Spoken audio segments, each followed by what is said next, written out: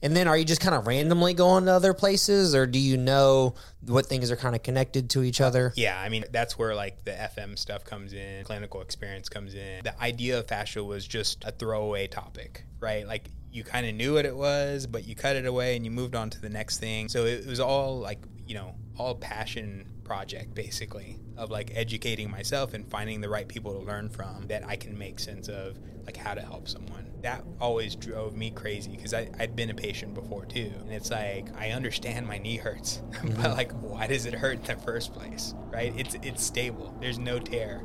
Like, why does it hurt in the first place? And so that's what led me down, like chasing down this whole rabbit hole of fascia.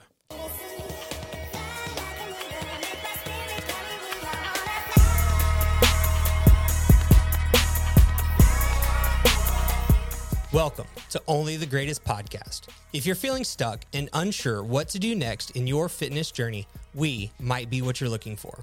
My name is Philip. I own and operate OTG Fitness, which is a private personal training gym on the south side of Houston in Webster. I do this podcast every week with my best friend, Daryl. We've been friends since third grade and working out together ever since. Also joining us today will be Sean. He's the one that makes this podcast not only sound great, but look good as well. Our goal here is to help Houston make its way up the ladder of health and fitness. So if you're in the Houston area and ready to become the greatest version of yourself, be sure to like and subscribe on your favorite podcast platform.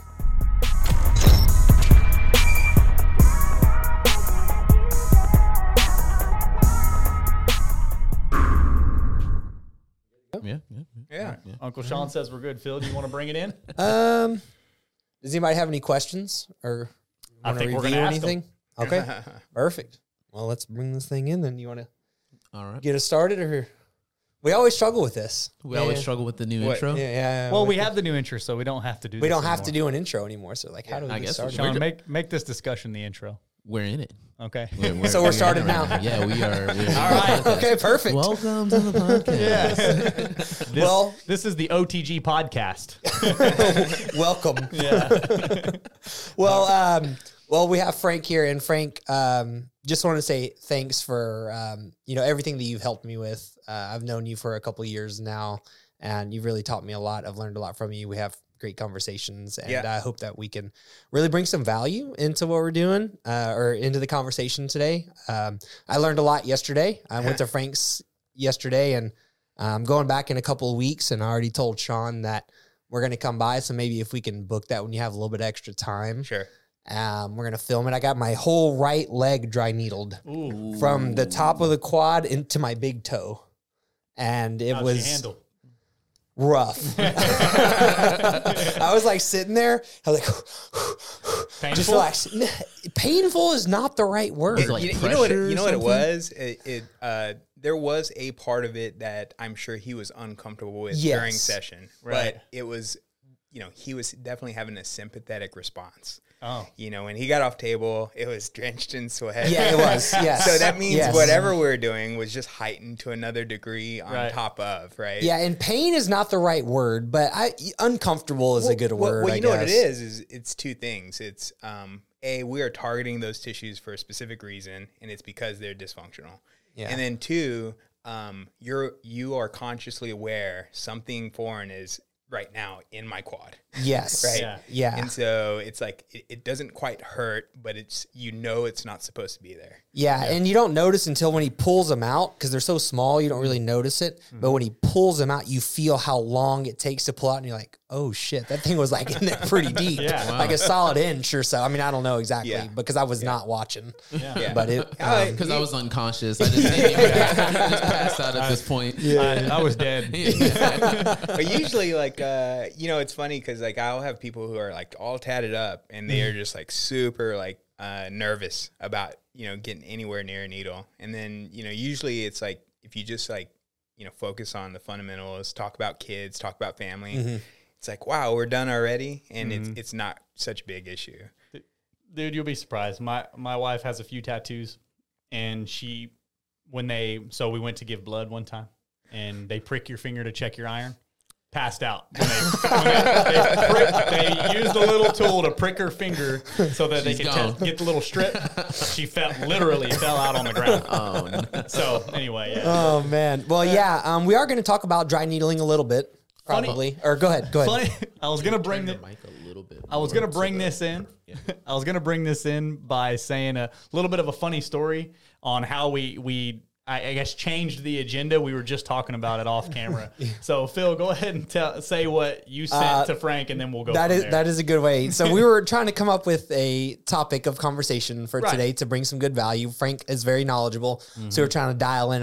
And he mentioned fascia. I was like, oh man, that's a good topic. You know, I talk to clients sometimes about fascia, and you know, because we talk about foam rolling and recovery when you have knots and aches, pain, stuff like that. So I type up a quick agenda, make a title, and I send it over to Frank for a review. And what I had come up with is like, what is muscle fascia, or muscle fascia explained? And Frank's like, well, muscle and fascia are different things, so we can start by changing the title. We'll change the whole title.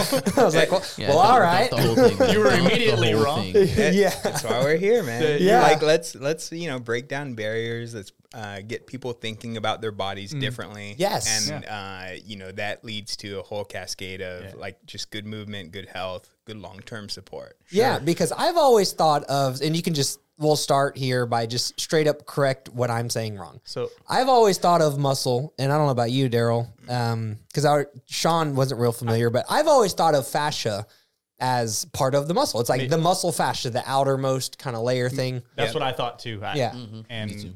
Yeah, so fascia basically is everywhere in your body. So it will cover muscle, it will cover organs, it's in the joint spaces. So this is the loose network that basically supports all of your body. And so, maybe if you've dissected it out or you've seen it like in a lab, right? Like it makes sense. Like you're like, okay, this is that outer layer that, is kind of shiny that we're cutting away, right? We're tossing it away.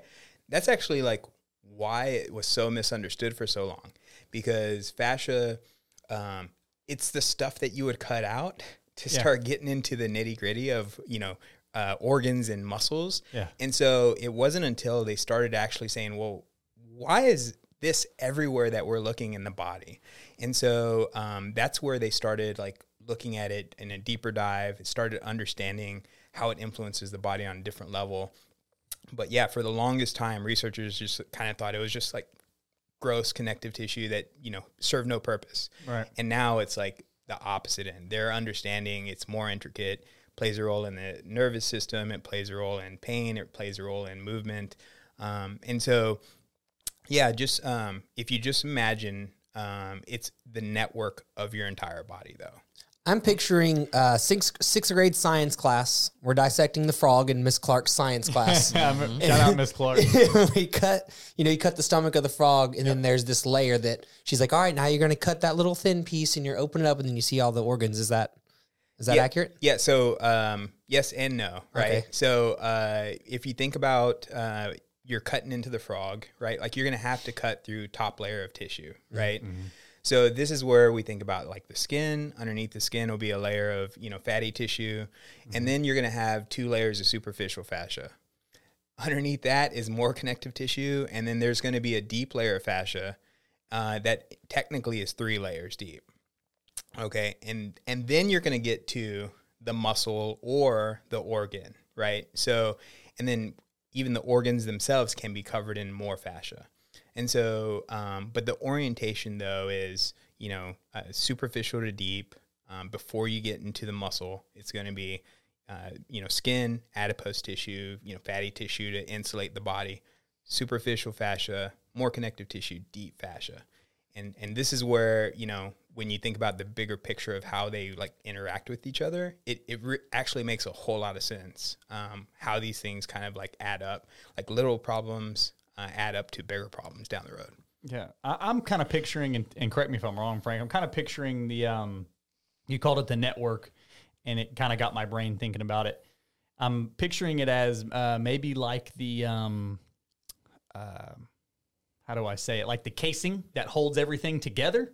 Yep. And it, like, if it goes away, we would fall into different pieces, perhaps. Kind of reminds me of sausage casing. Yeah, like a sausage casing. You can think of it like sausage casing, but its role is more important than just providing structure for the tissue, right? But it does. Is that one function? Yes. Okay, so that would be one function. All right. Sure. Cool. Yeah, and that's why they kind of dismissed it for the longest time, because it was just like, oh, okay, like let's cut through this and let's get into other things and look at other things under the microscope. Yeah. But it was only until like they were finding it everywhere in the body, and they were like, okay, why? Like, why is this everywhere in the body? What is its role? Must what is be its more purpose? to it. Mm-hmm. Super cool.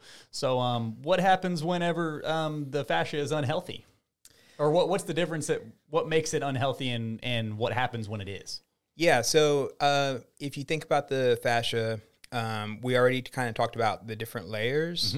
Mm-hmm. Now, if you looked at it underneath the microscope, if you just looked at it under a microscope, it would at first look like it's disorganized, okay? Like it's just random tissue being laid down. But what they realized is, if they started to dissect and separate it out, that it's actually like organized. It looks disorganized until they start separating it out. And then they realize that it's actually moving in different planes of motion. Okay. And so this is where it helps transmit stress from one part of the body to the other, or communicate from one part of the body to the other. That makes perfect sense. So multi-directional, because even if we're running, right, you guys are getting ready for the race, right? Yeah. You're running forward to the finish line, but you're moving in 3D space. So it's not just front to back, sagittal plane. You're rotating in 3D space, and that means that your body has to process that information. Part of that process is fascia sliding and gliding amongst or against each other freely to produce efficient movement. And so, in a perfect world, right, like that fascia will move freely as many different directions as it's supposed to, so that you can perform at your best, right? But if there's dysfunction, all of a sudden there's a kink in the chain. Okay. And that kink is, in theory, the starting point of cascade effect towards, unhealthy fascia or worst case scenario, injury. Yeah. And so back to like what exactly it is fascia from an organ perspective, fascia to the skin perspective, fascia to a skeletal muscle perspective. Are each one of those different? Are they all the same? Do they have different layers? It's all going to be the same. What happens is in between the layers, this is where it's super important, okay? In between the layers, there's a hyaluron, and hyaluron plays a role in lubricating in between the different layers.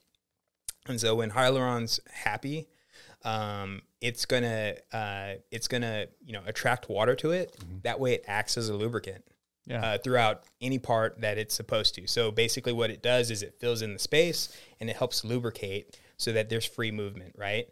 When it's unhappy, it starts to repel water. And so instead of it being moving freely like lubricant, it starts to congeal almost like a thick soup, right? And so what will happen is naturally it'll start to compress and approximate towards each other. And then the other thing is the hyaluron will cascade. If one of them's unhappy, it'll start telling everyone around it to be depressed. Okay. And so what you end up having is like this cascade effect where now everywhere around that starts to be affected, and it's a bigger and bigger cascade to where now there's less slide and glide. Now there's less space in between the slide and glide to happen. So. And on you're saying that it feels bad, it's unhealthy, and it starts to spread. You mentioned that in Daryl's reference of like sausage, or Sean's reference of sausage casing. That's one of the things that it does. So obviously when it's quote unquote unhealthy, this casing is not doing as good of a job as it could be. But what other functions is our body relying on due to the fascia? Like what else is the fascia doing? Yeah. And then we can talk about like what happens in a negative manner for all these functions that are related to the fascia. Yeah. So think of it like this exists everywhere in the body, and we're thinking about it in terms of movement, right? But the reality is within all those different layers, there's still, arteries, veins, there's nerves, free nerve endings. Tendons, I'm sure. Tendons, ligaments. we think about like the big nerves, right? Whenever we think about pain, but the reality is, the free nerve endings, any of the sensors on the free nerve ending receptors, all of that's information driven to your brain to give an idea about how healthy or how unhealthy something is functioning. And so when we think about fascia, we should be thinking about, do we have an optimal environment for the rest of the body to do its job? Mm-hmm. And so, we deal in our office specifically with movement-based problems, but it doesn't mean that it couldn't apply to other areas of the way that your body moves or performs. Okay. Does that make sense? So I'm envisioning a unhealthy fascia. As far from a movement perspective, it could limit mobility and performance, ultimately cause some type of imbalance, and then worst case scenario, you can get an injury, right? Because your fascia is that's like the chain of events that's following, is what you're saying. Yeah. Right? So I always draw this out. I'm like the worst drawer. Nah, Frank's a great artist. You should see his whiteboard. But it's always on the whiteboard. But we work off of the I3 model, and it's pretty simple. Because if we think about unhealthy fascia, you can think of some of the obvious things like a true injury. Hey, I went running, I twisted my foot in a pothole. There's some sort of trauma involved, right? Or, hey, like I had surgery, I haven't moved my shoulder in months. There's immobilization involved. You would kind of understand like there are specific structures involved that need to be addressed. If we're thinking about fascia in a movement perspective that's unhealthy, the cascade for the things that aren't quite obvious start off always with incomplete mechanics. Okay. And so this is going to be like a lack of range of motion, lack of control. Like maybe you move well, but you just don't control that movement. Right. And then, if those things are in place, what ends up happening is it leads you to the possibility of having an incident. And the incident is where it's like, oh, okay, like I worked out, but I tweaked my back, right? Now I laid off the weights for like 2 or 3 days, did some homework, quieted down, and now I'm back into the gym.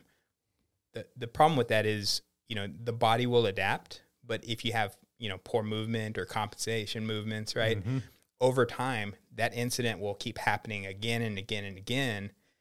The body will do something poorly, 1,000 times, maybe 100,000 times, but one time too many, and it will say, no, we're never going to do this again. And that's where you fall into like the injury. Yeah. I had a kindergarten teacher who was a power lifter, and he came in to see me because he bent over to grab his sandwich that was in his lunch bag on the floor. Oh, man. And he said, I tweaked my back, and it hurts, and I don't know what's going on. And so I told him, do you think, that you hurt your back grabbing a sandwich? You're used to lifting heavy things. Hey, that might have been a big one. I don't think I need this sandwich. Like a double meat, triple meat, triple cheese or something. Anyway. Yeah, but like the idea though is like it wasn't the sandwich, right? Right. It was the 1001th time that he bent over and lifted something poorly, right? That the body said, nope, we can't do this anymore. Yeah. And so, it's usually a cumulative effect though. The easy stuff to figure out is like, hey, like, I fell down and I hurt this, right? Like there's a clear like connection for that. I think the tricky part, and I think clinicians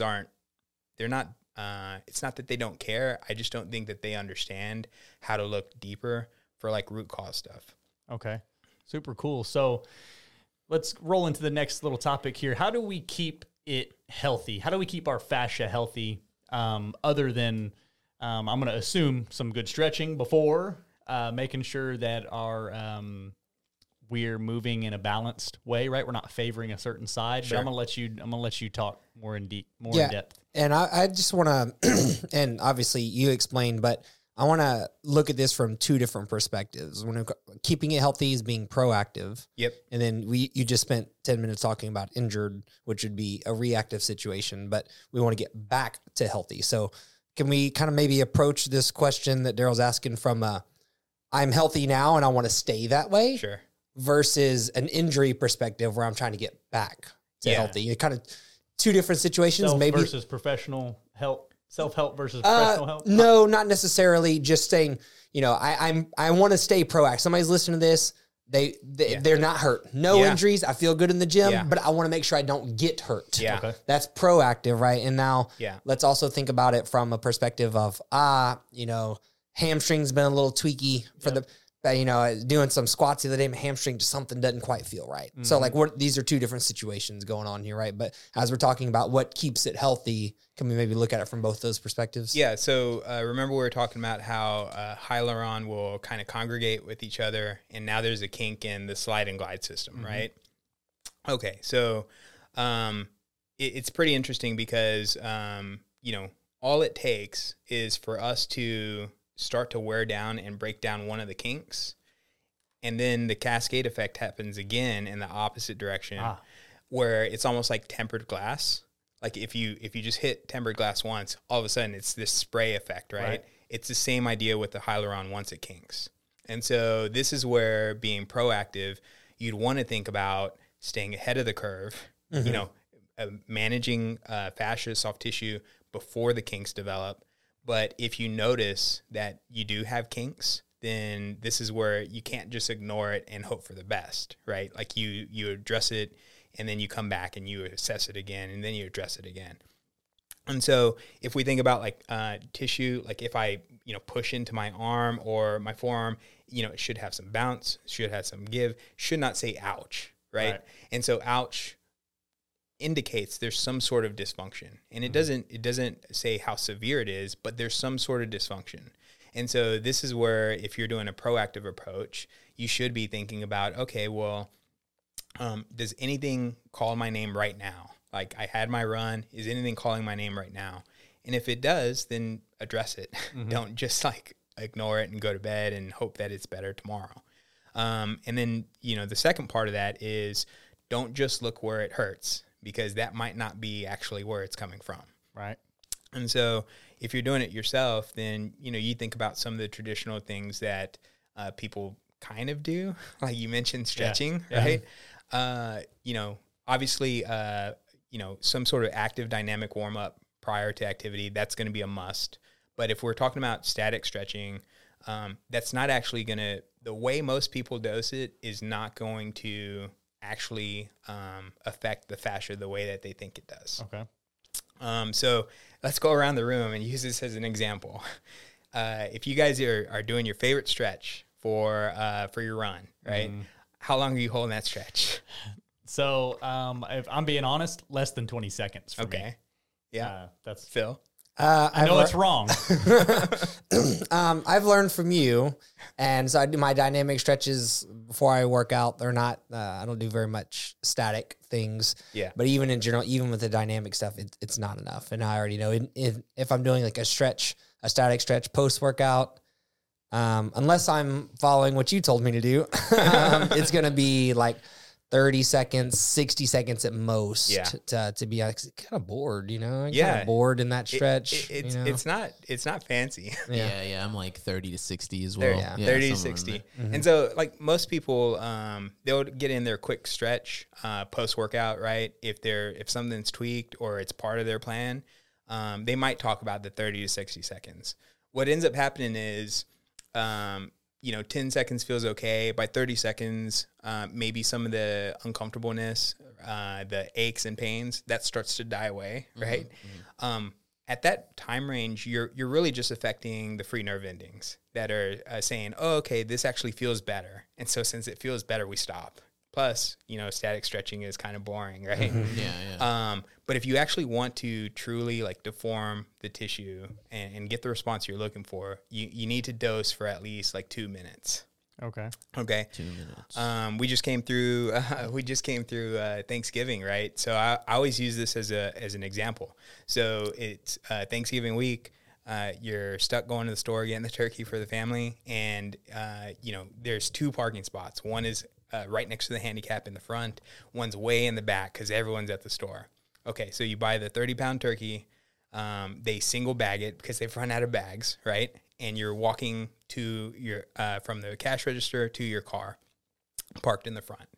That's the 30-second stretch. Yeah. But you walking all the way to the back, you're carrying 30-pound turkey, and by the time you get to your car, you're kind of cradling it underneath. The handle starts to stretch and deform. That's the effect that we're looking for when we're talking about dosing.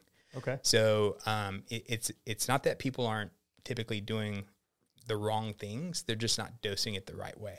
And on that note, talking about it 2 minutes, can you explain the pails, rails situation? I kind of looked it up a little bit. I know you talk about it a lot, and that's kind of what you assigned for me for my current situation with a couple of things. So can you talk about what it is, the 2 minutes on, the time off, and then, the readdressing for another 30 to 60 after the initial 2 minutes? Kind of maybe talk about how that works and what exactly that does, specifically to the fascia. Yeah. So this comes from the functional range conditioning world. The idea is we're still going to dose for the 2 minutes because we're looking to induce some sort of change, right? So 30 seconds is here. 2 minutes in theory is going to get you here, right, to create change. What ends up happening though is, let's say I had frozen shoulder and I had surgery and I'm immobilized for like 6 months, right? So for 6 months, I've never moved my arm past this range, but all of a sudden I do some, mobilization. I stretch it out for 2 minutes a day. I'm starting to get increased range over my head, right?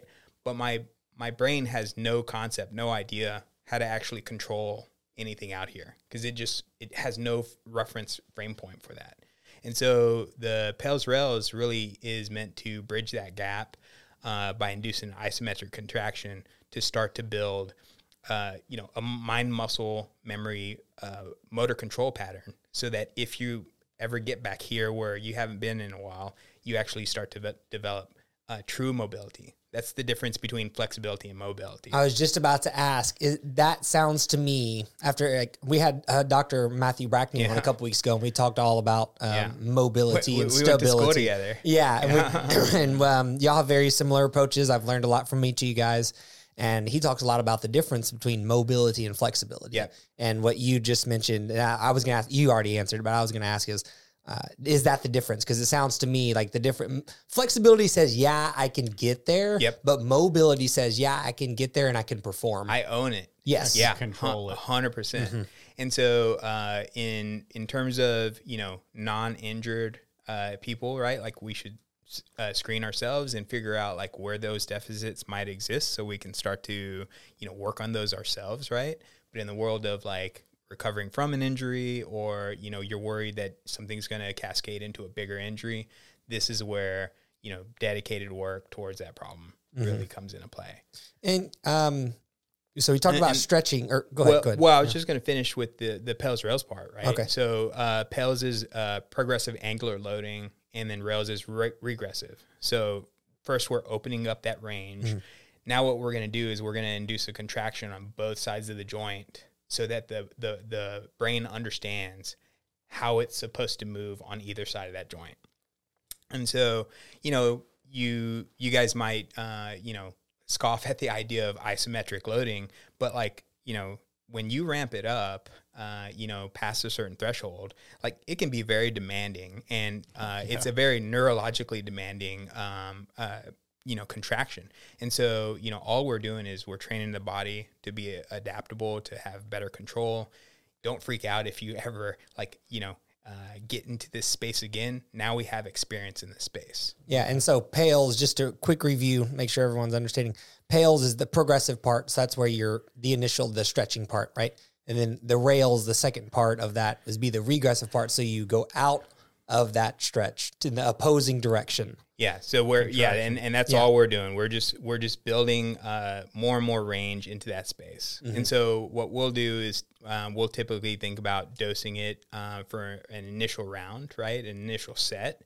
But realistically, you can do another set at a lower intensity and still capture like another 5 or 10% of range of motion, right? Like it's like trying to squeeze out just a little bit more out of the session before you move on to the next thing. So in an ideal world, 2 minutes on, I guess it depends on the person, right? So this is not a prescription for anyone, but just to make sure everyone understands, 2 minutes on the stretch and then 30 seconds. For you, 30 seconds. Okay, yeah. See, this is not a prescription for anyone, but yeah. Yeah. And this is where it's all case Right. specific, right? Because, someone might come in like, they just fell off a ladder and they're working through that same process, but 30 seconds might be too intense, right? Okay. 50% isometric contraction might be too intense, right? The idea though is, it can be within any range that's missing, right? So it doesn't have to be point specific. And if you just understand the ideas, then you can apply it to other parts of your bodies too. Right. Yeah. And so after you come off that, then you go back into it to get that extra 5 to 10%. Yep. Right. And then how does that compare to, we talk a lot about stretching. How does that compare to foam rolling? So foam rolling is going to be really about that density. Okay. So remember we talked about the kinks in the fascia that start to develop, and, the kinks, remember though, it's an environment for nerve endings that start to complain, right? The hyaluron that starts to get grumpy, it will complain too. And so the foam rolling is meant to address muscle density or tissue density. And part of that is fascia. Okay, so remember we talked about the cascade effect with the tempered glass. If you have that hot spot, so to speak, and you foam roll it, in theory, it's going to start to loosen up over time and get less sensitive, right? So that now it's more supple, and now it can move more freely in whatever direction it's trying to. And so I've seen a lot of different techniques for foam rolling. I'm happy people are trying it. I just don't think, again, like the consistency is really where I see where the problem is with foam rolling, right? Like people will tell me, I'll foam roll. I say, okay, like when? And they'll say, well, like whenever it so-and-so flares up. Yeah. But the idea for us is like stay ahead of that curve before the flare-up happens in the first place. How much is enough?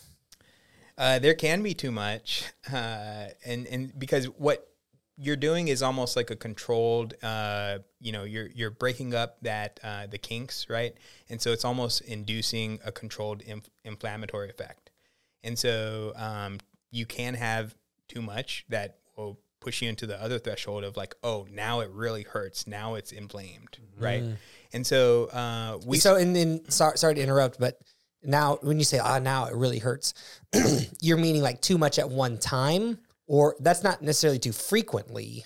No. But it would be you're doing a particular muscle group for Right. too long during one session. Sure. Okay. Yeah. And like I had one guy who he had spent like an hour and a half, he told me, foam rolling glutes and quads and hams, right? And he came in, he could barely walk the next So day. that's too much. That's too much. Yeah. And I applauded him. Just kind of hanging out over there. What is he doing? In an hour? But yeah, he said he was watching the news and just going, Just just twerking working on on the foam roller. Yeah, twerking on the foam roller.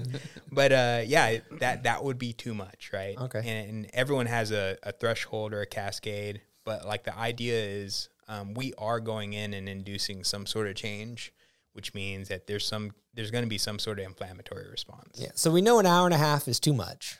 10 minutes on a particular body part, once a week, twice a week, 3 times a week. So what I would say is pick a part, and I would at least plan for 5 minutes per region, right? Okay. So if I'm working my quads, I'm going to work 5 minutes of this quad, right? Even if it's, the only thing that's quote unquote calling my name, it's screaming out to me, I'm still going to spend the next 5 minutes working my other side, right? Yep. Because I'm going to try and get symmetry or balance, right? I know something is overloading this side, even though my left side is not complaining, the chances are there's some sort of overload going on too. And so we're going to try and balance that out. And if I have a limited amount of time, so that's 10 minutes in total. Sure. Let's say I have 10 minutes a day. I'm already working out. I'm running. Obviously I have work, kids, all that kind of stuff. Is it okay to do it 5 minutes at a time once a week? And then tomorrow I do my hamstring. The next day I do my quad. The next day I do my lats, and then kind of start over. So that's what we really promote. Just pick a problem and work a problem every single day. Okay. Even if nothing's hurting, right? And I'd much rather have someone who does 3 minutes versus none, right? Or 3 minutes every single day versus I only do it the next time it flares up, Yeah, and I know I'm asking you a lot of questions, but it was really just to kind of get to wrap up to this point that you actually taught me a long time ago that I've never forgotten is... Did I draw a picture for it? I don't think you drew a picture in this situation, but if you would have, I definitely remember. So I'm going to say, no, you didn't, but you explained it in a way because I was asking you these same questions, obviously not on, we were just talking and you mentioned a list. Yeah. So you have a list of like, whether it be past injuries, past things that have been an issue in the past. Yeah. You likely still have some type of small trauma from that. So you have a list. Yeah. For me, it would be like that right quad, right shin, right calf type of situation. So if nothing hurts, if I feel great, I'm still going to hit those things for my 5 minutes. 100%. So we're going to go like two versions of an extreme idea on that, right? I once, tweaked my elbow, like whenever I was walking my dog as a kid, right? That's a minor trauma that there was no, in theory, long-lasting change, right? The other extreme is I had surgery on my ankle. And so both of those things in turn may have healed properly, but post-injury, the body will move differently because of it. And so this is where, we take a full body approach when we are looking at problem solving in the office, but realistically, if, you have your list, then you're going to go into your own history and say, okay, what are the things that really stand out to me that like I never want to go through again, right? Mm-hmm. What are the things that constantly come up that I'm having to tweak and fix? And then all you're going to do is you're going to prioritize it. And so, for me, I've had right ankle surgery. So guess what I think about? Right lower leg, right? That's going to be top of my list. And then everything else is going to fall underneath that the way I rank it. So if I'm completely healthy, nothing's hurting, I'm going to work on something that's going to affect my ankle, right? And then the next day I'm going to work on something that's going to affect, my thigh, because it's going to be leading in the same area towards my ankle that I had surgery on. But then if tomorrow I tweak, my wrist, then that's going to be the priority until it quiets down again, right? So you're constantly like working on something, but you're doing it in a systematic way to where nothing's, getting ignored. Yeah. And you're also not spending like your whole life, an hour and a half on any one thing. You're just kind of rolling through your punches. Yep. Okay, cool. Well, we kind of move on, but do you guys have any questions on foam rolling? Man, he nailed it. Yeah, I'm chilling. Okay. All right, cool. I guess so. Percussors, same idea. Oh yeah. Percussor, I see people use it. They're just not consistent with it. And they're not thinking about the big picture. So, a lot of times they'll say, well, I'm working on my hip, but I didn't realize that this thing in my lower leg was a problem, right? Mm-hmm. So don't just focus on, where it's obviously hurting you. Start to really think and explore where else it might be connected, and work away from that. Any advantage to percussion guns over a foam roller? Let's say someone's like on a budget and they're like, I got to get one of these things or the other. Obviously, percussion guns cost more. Foam rollers are really cheap and easy to find, So it depends on the client, but realistically we use foam rollers. Honestly, I give lacrosse balls to people all the time. Mm-hmm. So that's our go-to tool because it's you can use it in so many more different spaces and contexts, right? But for percussor, I would tell you, one, you can get a family member to help you tweak some of the other parts that, you might not be able to reach or work on with a foam roller. And then two, it allows you more freedom to actually focus on, any one particular hotspot that maybe it'd be uncomfortable to use a foam roller on. Yeah. Actually, Dr. Brackney did teach me this. He said the cool thing about percussion guns is that you can, or foam rolling and percussion guns either way, doing a similar thing. But if you can stretch a muscle while you do it, the effectiveness kind of goes up a little bit. And so the cool thing about percussion guns is you can hold a stretch, and then a third party can come in and hit you with a percussion gun while you're stretching. Like say your outer hip or your glute or something, you kind of do a stretch and then someone does it. Well, same idea though with it doesn't just have to be static though, right? You can dynamically be moving while you're using the percussor. I've never seen that. Yeah, I've seen that. And so like hip mobility and stuff like that. I've seen. You can use anatomy anatomy as your guide and just say, okay, well, I know this joint's supposed to move a certain way, so I'm going to move it while I'm hitting up the tissues. So like that a leg support it. extension as I'm using the percussion gun on my quad. Yep. Wow, never thought about it. Yeah.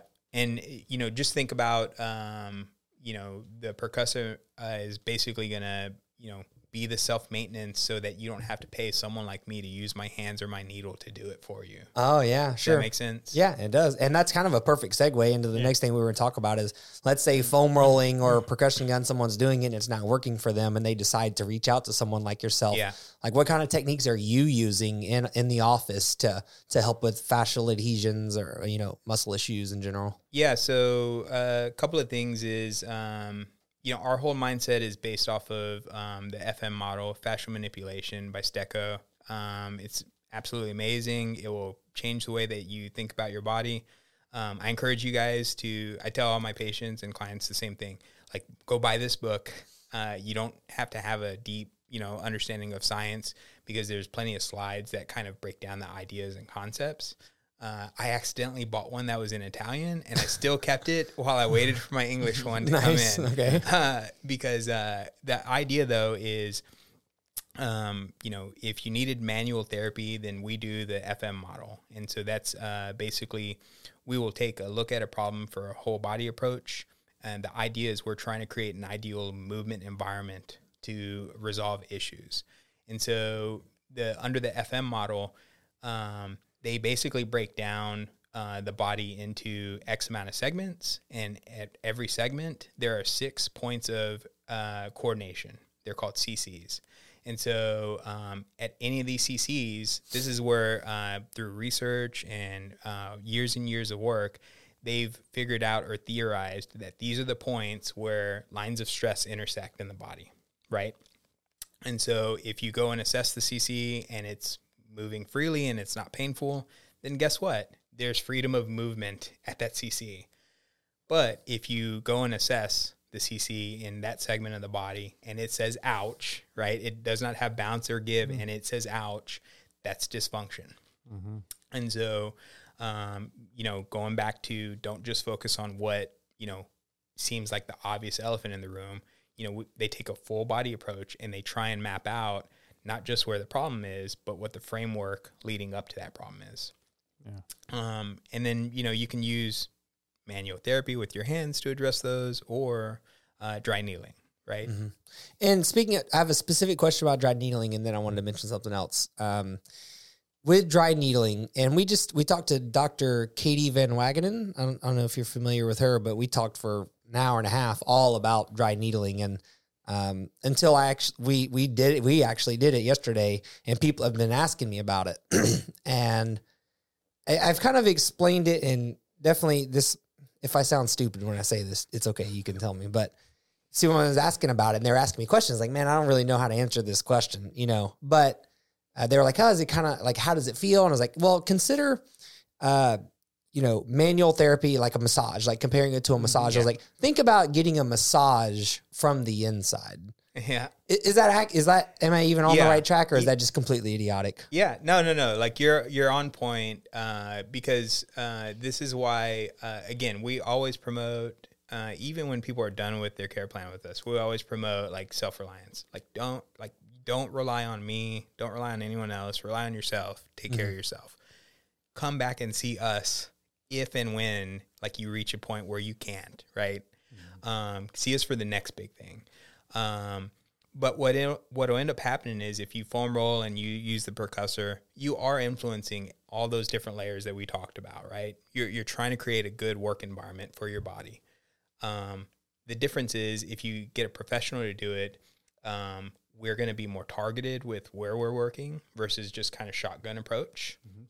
The other thing is we're going to focus more on depth, right? And so something like massage is going to be superficial for sure, right? That's why it feels so good, right? It's superficial layers being affected. You're not impacting any of the deep layers. Like the outermost layer. And we talked about at the very beginning, fascia is multi-layered. Multi-layered, right? Like, so you got skin, adipose tissues, 2 layers superficial fascia, 3 layers of deep fascia, right? And then muscle, right? So when you're getting a massage, it's going to affect the superficial layers. If you're going to do cupping, it's going to affect the superficial layers, superficial layer of fascia too, right? But if you're doing manual therapy, now we're getting deep to And when you say manual therapy, like if you're looking on a camera right now, you see Frank's got his thumb, like a thumbs down, like digging in kind of thing. But can you define manual therapy for us? Well, manual therapy is where we're going to use our hands to target tissues to make them move better, right? During the healing process, during recovery. And so, the idea for us is, we're going to sink to depth. That way we can influence that tissue as best as possible. And then from there, we might induce, like we do, some sort of motion, right? That way we can kind of work through that whole line of stress. My thumb is awesome to reach those spots and sink to depth, right? But it's still a very broad surface area versus I have a needle that's very pinpoint all the way down where we know we're trying to target. And then that needle is kind of like you said, it feels like kind of getting a massage on the inside, right? It's because it's trying to affect, all those different layers of tissue, but at its deepest layer. And, the needle itself is kind of misleading because it's, it's a sterile, really thin needle, right? Length is different depending on body part, but it's influencing not just where the needle is, but everything around that needle, right? So it's actually, in 3D space, it's creating that kind of controlled breakup that we're looking for. That way the body starts to heal through inflammation. And, this is where in a rehab, prehab kind of situation, you're trying to induce good movement pattern behaviors through your homework while your body's healing so that it will function better long-term. Yeah, and I can relate to what you're talking about with it affecting the area around it because I noticed, whenever you had the needle, especially, I don't remember, it was probably in the quad. I mean, like I'm not the best with anatomy, but your quad obviously is 4 parts, right? But the lower left, like what they call like the teardrop part of the quad, I think you had a needle in there, but my entire quad from knee to hip was like, shaking and pulsing, right? Even though you had this little, I don't know how what's the diameter on these things? Do you know? Oh, it's super small. Yeah, small. Tiny. Yeah, tiny. And the needles I used were like 2 inches. And so I probably had like an inch and a half. Oh my goodness.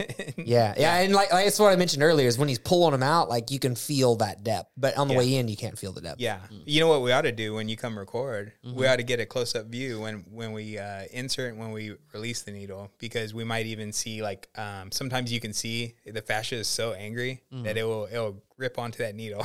Really? And so you'll see like a tenting effect as you're pulling through.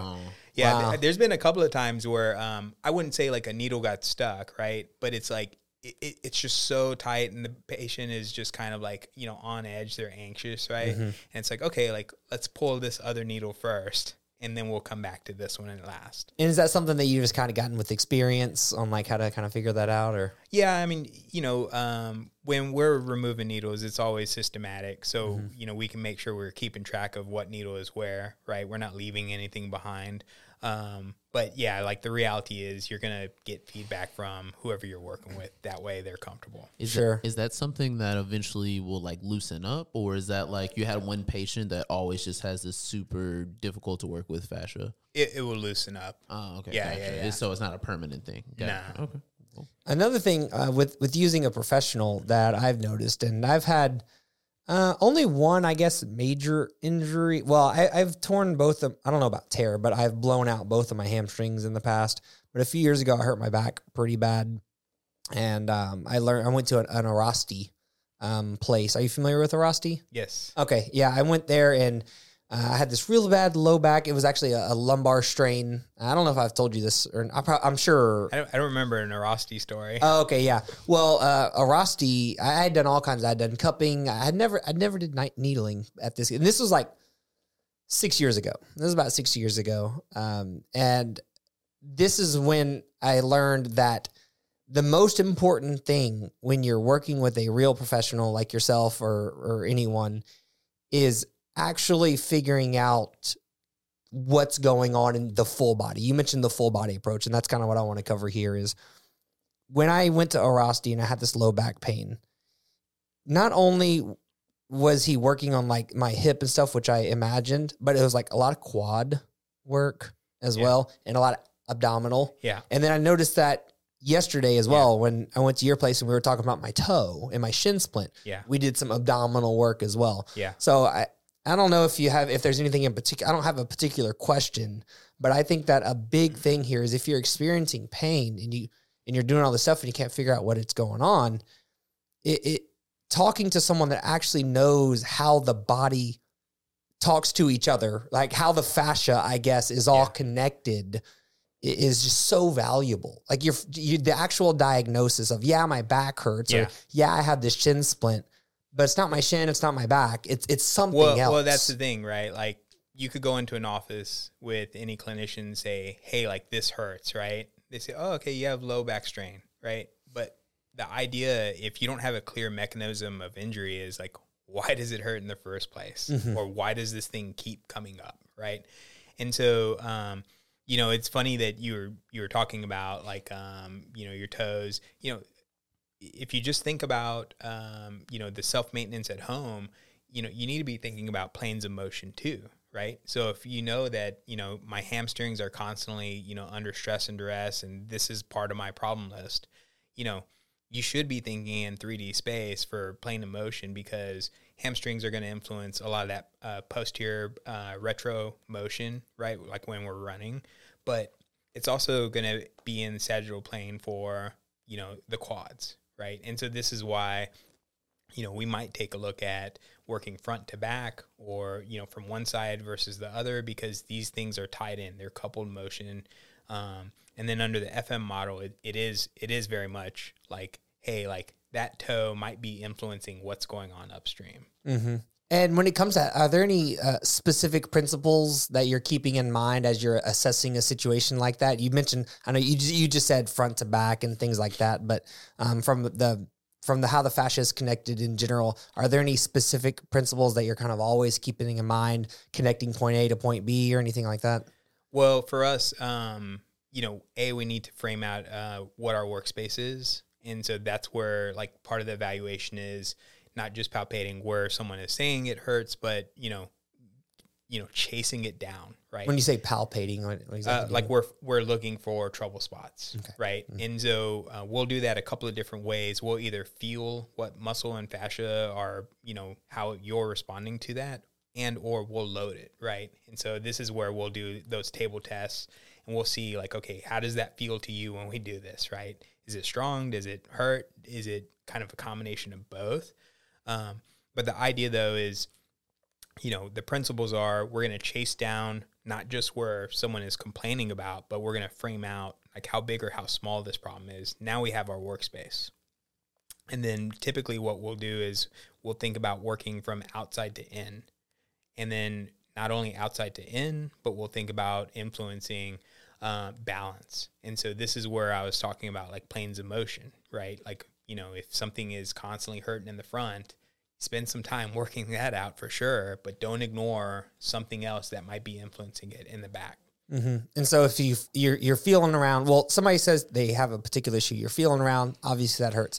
And then are you just kind of randomly going to other places, or do you know what things are kind of connected to each other? Yeah. I mean, that's where like the FM stuff comes in. Mm. That's where clinical experience comes in. That's where, what's funny is whenever I went to school, like, they didn't teach me, jack about, being a business person. Oh, sure. Yeah. And, they really like, in retrospect, like I just remember, the idea of fascia was just a throwaway topic, right? Like you kind of knew what it was, but you cut it away and you moved on to the next thing, and you're studying the other stuff for an exam, right? So it was all like, all passion project basically of like educating myself and finding the right people to learn from, so that I can make sense of like how to help someone. Okay. Yeah, because that always drove me crazy, because I'd been a patient before too, and it's like, well, yeah, like I understand my knee hurts, but like, why does it hurt in the first place, right? Mm-hmm. It's stable. There's no tear. Like, why does it hurt in the first place? Mm-hmm. And so that's what led me down, like chasing down this whole rabbit hole of fascia.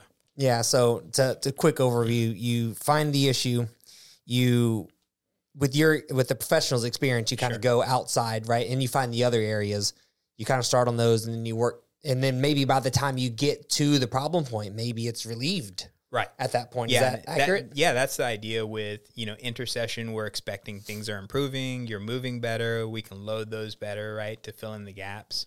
And so in theory, like over the course of like care, that window, that framework is going to become smaller and smaller. The intensity is going to be reduced. And then, you would expect like someone's going to perform better, right? They're like, hey, it doesn't hurt whenever I'm doing this anymore, right? So, but the idea though is, if where it hurts is like the center of gravity for that problem, by working on the ends and balancing it out, we're kind of unkinking the chain so that coming towards it. Yeah. Yep. Yeah, that's how I was viewing it as well. Like, it's like, say we draw a circle here, right? Frank, I just wish I had your whiteboard, man. We have a circle, right? The problem's in the middle. We work from the outside of the circle, slowly but surely stepping forward toward, and by the time we get to the middle, maybe your problem's even resolved. Right. Possibly. Right. And so, yeah, we like 100%, like our mantra is like all the pieces matter. Yes. And so it's like, we will talk about old injuries, but we will look at areas where it might not make sense on, on an obvious standpoint. From a surface level perspective, right. Yeah, you're like, hey, like I'm coming in talking about right elbow pain. Why are you looking at my left shoulder? Yeah, right? yeah. But it's like we're looking for like why is this influencing each other? Yeah, I think it's important to keep that in mind. Because we started this whole conversation with like, what is fascia? Yeah, it's this huge thing that covers your entire body, and they are all connected. And maybe one way to think about it is, you have this giant spider web. Imagine you have a spider web that's covering your front door, and I snip a little piece in the upper right corner. Well, the lower left and somewhere in the middle and the upper left, they're all going to get affected by that, because it's this spider web that's all connected. Yep. And it's not just influencing lines of stress, but again, like we're thinking about what is the healthy environment for everything else that exists in the fascia, right? The nerves, the blood vessels, the capillaries, the lymphatics, right? The muscles. Like, so it's the idea is we're creating a great work environment for everything to function. Yeah. And, man, that's kind of scary to think that if you're, and not to scare anyone, but you just list out a lot of very important things within our body. Yeah. And what you're saying is that unhealthy fascia can lead to this long list of things you just made. Is that? Yeah, well, it would make sense though, right? Because there's so many things that are traversing through the fascia, right? And so, it's not like I can come in here and say definitively that it's influencing organ function. Sure. But you would know, like, just by the principles, right? Of, unhealthy fascia can have a negative effect on surrounding tissues. That's like a no-brainer. And so, a lot of times people are coming in and they're doing the right things, but they're just not dosing it the right way to create a good work environment. Yeah, because, foam rolling's pretty simple, but what you're saying is you got to do it consistently enough. I think they just need a better framework, consistency, and then just thinking about the body, right? Like thinking about the body in a different way, right? Yeah. Like don't just hit where it hurts. Like think about above and below the problem, and then, maybe if it's even behind, because we're thinking about 3D space.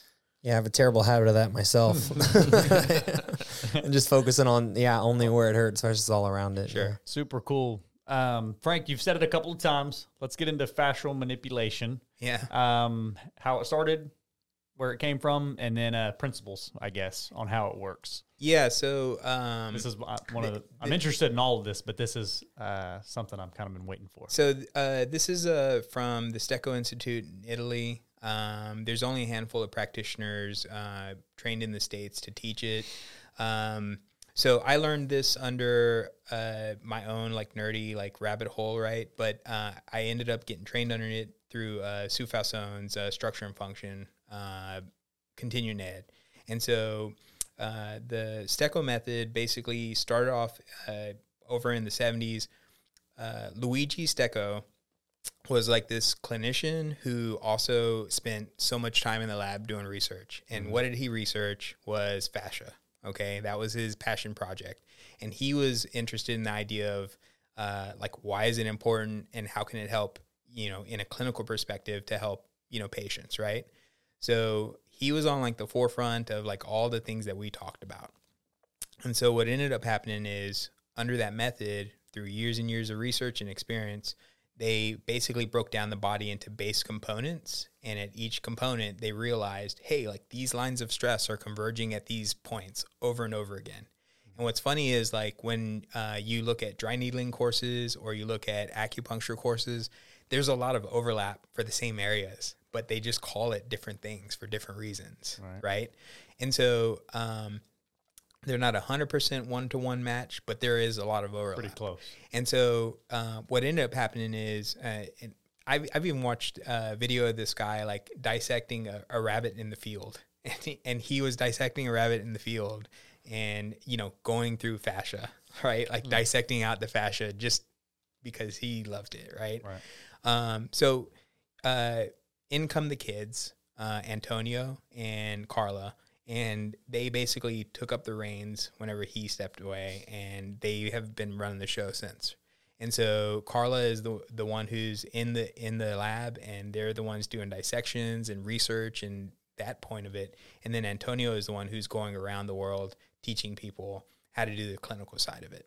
Super cool. Yeah. So it's definitely a family affair. Yeah. It's really cool that his kids kind of picked it up, whenever I'm guessing he got old and decided to retire. Sure. And they said, no, we're going to keep this thing going. Yeah. And that's why we're hearing about it now.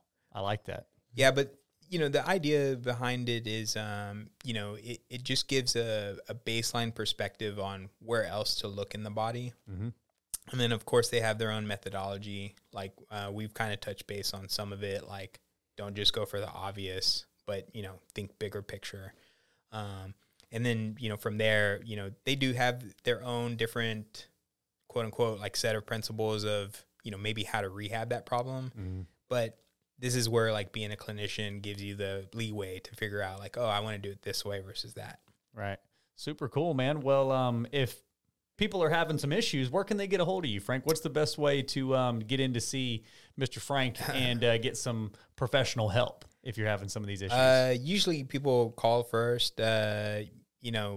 If they're interested, they can always sign up for, a free discovery call. What I found was people will sign up for a discovery call, and they really liked whenever I'd offered them a Zoom. Yeah. Nice. Because then we can just like look at each other face to face and have a conversation. And that's really like an opportunity for someone to share their story, and then just us figure out like, hey, am I a right fit for you, or is there someone else I can point you to? Right. And that's just a number they can call? Yeah. You want me to give my number? Yeah, sure. Yeah. They can reach me them at digits, man. 281-800-5047. If they want to, they can always go on the website and book. That's rebelmobilityfitness.com. Rebelmobilityfitness.com. Yeah, or if they want to email me, then they can email at rebelmobilityfitness@gmail.com. Okay, man. I love it. People get a hold of Frank, and hold your stretches for longer than 10 seconds. All right. Overarching takeaways. Yeah. Right. Stretch longer. 10 seconds Man, ain't gonna cut it. I love every part of this. Frank, thanks for coming on again, man. I don't know if we mentioned it. You're a repeat guest, and anybody who's been watching would know. Mm-hmm. But man, this one was like Phil. I started off thinking that fascia and muscle fascia was one word in my yes, that's a great way to put it. It was a phrase, like it was a thing. It's like Velcro. Yeah. Everything's just Velcro, man. I'm glad. But anybody else got anything before we close this thing out? I did have a question. Sure. Does you know how people will develop a I call it crunchy joints, Sure. Does that have anything to do with fascia, and how can you kind of like remedy that, Yeah, so again, if we're thinking about fascia, we're thinking about lines of stress, Mm-hmm. and those lines of stress are going to cross the body at joints, Okay. right? And so crunchy joints probably implies like too much pressure at that joint, creating whatever crunch you feel, right? Okay. So again, it may or may not come into play that it's an articulation problem, where it's a joint moving on a joint problem, Mm-hmm. right? Yeah. But if the joint is clear and it's moving freely, then that's where I would be thinking about connective tissue, fascia specifically, and Gotcha. how stress above and below, like the joint, the elbow is where it's crunchy. That's Mm-hmm. where it's complaining. Doesn't mean it's it's the root cause. Okay. Right. Could be like And the so tricep. This or is the where shoulder. we're looking at the shoulder. We might go into the head. We might go into the hand. Really? Right. And so this is where like the professional help comes in. Right. But you know, again, like we're just big proponents on do it yourself. Right. Yeah. Be self-sufficient.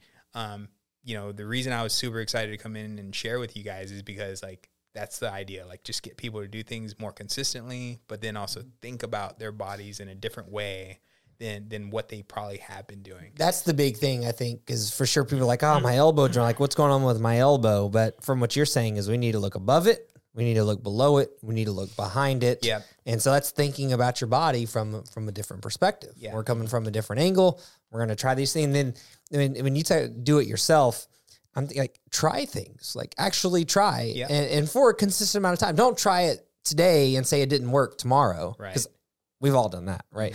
But, you know, try it for a consistent amount of time, maybe a couple weeks or something. Yeah. So like, whenever I've done workshops, I always, finish by asking people like, just give me 2 weeks, be consistent with it for 2 weeks and then come back and tell me like it didn't, help you in some way, shape or form. Because, you know, the idea is like, just get them to be on program and be responsible for their own, you know, well-being and they will notice a difference. And So if you have anything going on, 2 weeks, above, below, in front, behind. Yep. Inside, outside, upside down. Yep. Left, Take right, control. center. Yeah. Take control. That's what I'm getting out of this. Yeah. Last little tidbit is take control of your own health, and there are professionals like Frank to help you out at rebelmobilityfitness.com. Yeah. And what I've noticed is by doing that, I am more motivated to stay in control because I know, like, you know, I know exactly what to do is to have the confidence to know that I'm doing the right things and I'm not wasting my time. Sure. Because some of the stuff, like, it's kind of boring. You know, like we talked about this earlier, right? Yeah, but you know, that's the part of it, right? Yeah. Like if you are gonna live, you know, the greatest version of yourself and basically like, you know, be as functional and as active as you want to be, that means you have to put in the maintenance, right? Like, I tell people this all the time, like, dude, like you're a freaking Ferrari driving around with the handbrake on. Yeah. Right. Like you need to check the tire pressure. You need to check the fluid. You need to get it detailed for the weekend. Right. Like you can't just, you know, drive all weekend long and ignore it during the rest of the week. Yeah, I think Sean likes to consider himself a Porsche. Porsche? Sean's like a Porsche. Yeah. What kind of car would you consider yourself? A Tesla truck. Oh, dang. Nice. Okay. Very nice. What about you, Daryl? Man, you know what, dude? I don't even know. I don't know what I am. I'm thinking like a 1970 Chevelle SS. That's pretty sick. I like it. I like it. Yeah. Pretty specific, right? Very strong, powerful, Strong, American. powerful, very American. Yeah. That's what I'm saying. American. So, Yeah, guys, loud and rowdy. we got to get loud and rowdy. We got to close this thing out because I need to go stretch. And I'm gonna be holding it for 2 minutes. Frank, thanks for coming on, man. And y'all be sure to like, subscribe, tell your friends. And until the next time, we're out.